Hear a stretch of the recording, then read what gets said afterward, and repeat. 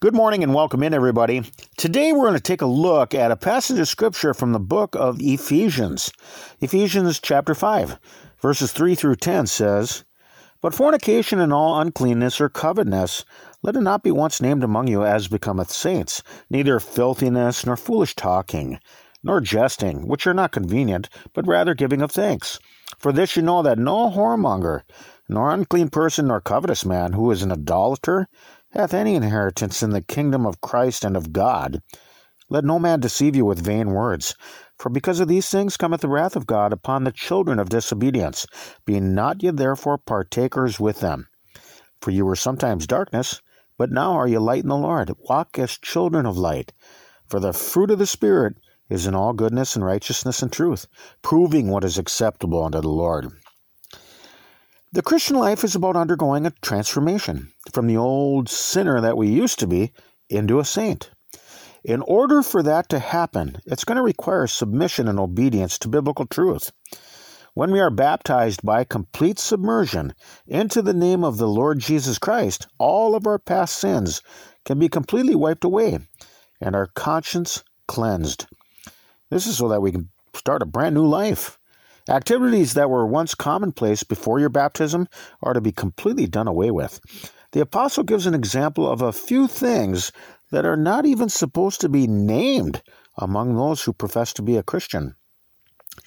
Fornication is to share sexual activity with somebody whom you are not married to. A married person can commit fornication by willfully having sexual relationships with someone other than their spouse, which is also called adultery.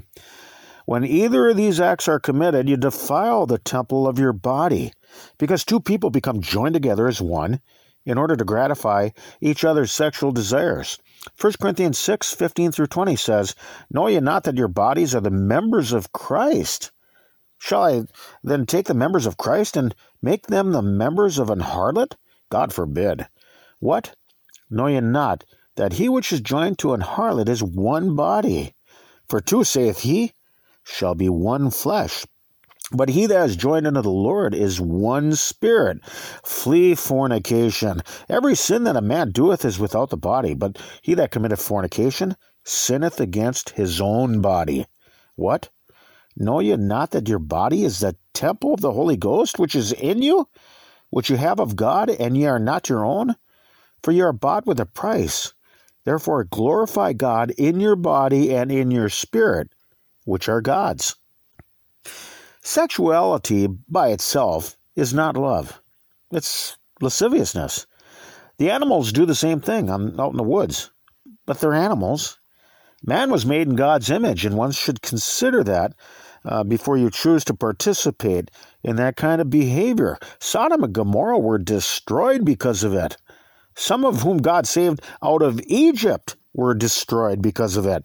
Jude 1 verse 7, "Even as Sodom and Gomorrah and the cities about them in like manner, giving themselves over to fornication, and going after strange flesh, are set forth for an example, suffering the vengeance of eternal fire." 1 Corinthians 10 verse 8 says, "Neither let us commit fornication as some of them committed, and fell in one day 23,000. Sexual sins such as these are vile and egregious to God. Romans 1:24 through 27, "Wherefore God also gave them up to uncleanness through the lusts of their own hearts, to dishonor their own bodies between themselves, who changed the truth of God into a lie, and worshipped and served the creature more than the Creator, who is blessed forever. Amen. For this cause God gave them up unto vile affections. For even their women did change the natural use into that which is against nature, and likewise also the men, leaving the natural use of the woman, burned in their lust one toward another, men with men working that which is unseemly, and receiving in themselves that recompense of their error which was meet." Divine love is about remaining in a committed relationship with the same person for the rest of your life, just as we are to remain in a committed relationship with the Lord Jesus and never depart. The biblical mandates for sexual use is confined to activity between a man and a woman who have tied the knot until death separates them. Now, To instigate and participate in divorce proceedings after being baptized into the faith is absolutely forbidden in the New Testament church. I've said this before, but there are millions of God-fearing Christians who believe the same thing I do. Not only is this activity completely void of charity, but it is one sinful attempt to rip apart what God has brought together. In marriage, your body belongs to your spouse to satisfy their sexual desires, and divorce is a result of complete and willful disobedience to that requirement of God. When a professing Christian gets married, they are given a divine mission by God. They can become a part of the saving process of their own spouse. Divorce is a complete abandonment of that holy duty. Marriage is a relationship that is unlike any others on the earth. You might leave your family. You might leave your relatives. You might leave your parents. You might leave your brothers and your sisters. You might even have to separate from certain people in the church. But the big difference is that you're not married to them. When other relationships in your life come and go, marriage was created by God as a permanent bond, a daily commitment to remain with each other no matter what circumstances may arise. For those who have been baptized into the Christian life, divorce is wicked and a complete failure of commitment both to God and family. And the blame can be laid at the feet of those who instigated the process. It's forbidden to go to law with others. But a professing Christian will do it to their spouse? What hypocrisy. But getting back to my main focal point here, marriage is provided as a way to avoid fornication.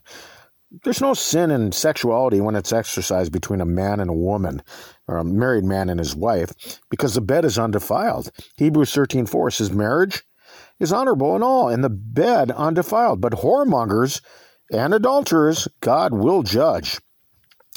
1 Corinthians 7, verse 1 through 2 says, Now concerning the things whereof you wrote unto me, it is good for a man not to touch a woman. Nevertheless, to avoid fornication, let every man have his own wife, and let every woman have her own husband. God wants us to completely abstain from fornication. 1 Thessalonians 4, 1 through 5. Furthermore, then we beseech you, brethren, and exhort you by the Lord Jesus, that as you have received of us how you ought to walk and to please God, so you would abound more and more. For you know what commandments we gave you by the Lord Jesus. For this is the will of God, even your sanctification, that you should abstain from fornication, that every one of you should know how to possess his vessel in sanctification and honor, not in the lust of concupiscence, even as the Gentiles, which know not God. Galatians chapter 5, verse 19 says, Now the works of the flesh are manifest, which are these: adultery, fornication, uncleanness, lasciviousness. Colossians 3, verse 5, Mortify therefore your members which are upon the earth: fornication, uncleanness, inordinate affection, evil concupiscence, and covetousness, which is idolatry. So fornication is not supposed to be named once among the church, and those who choose to live that way will certainly not inherit the kingdom of God. So let's think about those things for right now. We can be found on your web browser by searching tlkjbc, where you can find our diaries distributed through various platforms. We are not associated nor affiliated with any other religious groups. You can get our entire podcast feeds directly, along with transcripts, at tlkjbc.com. Or I suppose that you'd find us somewhere up here in the great northern Minnesota woods. Peace to you, and Lord willing, we'll talk with you somewhere tomorrow. Till then, bye-bye, everybody.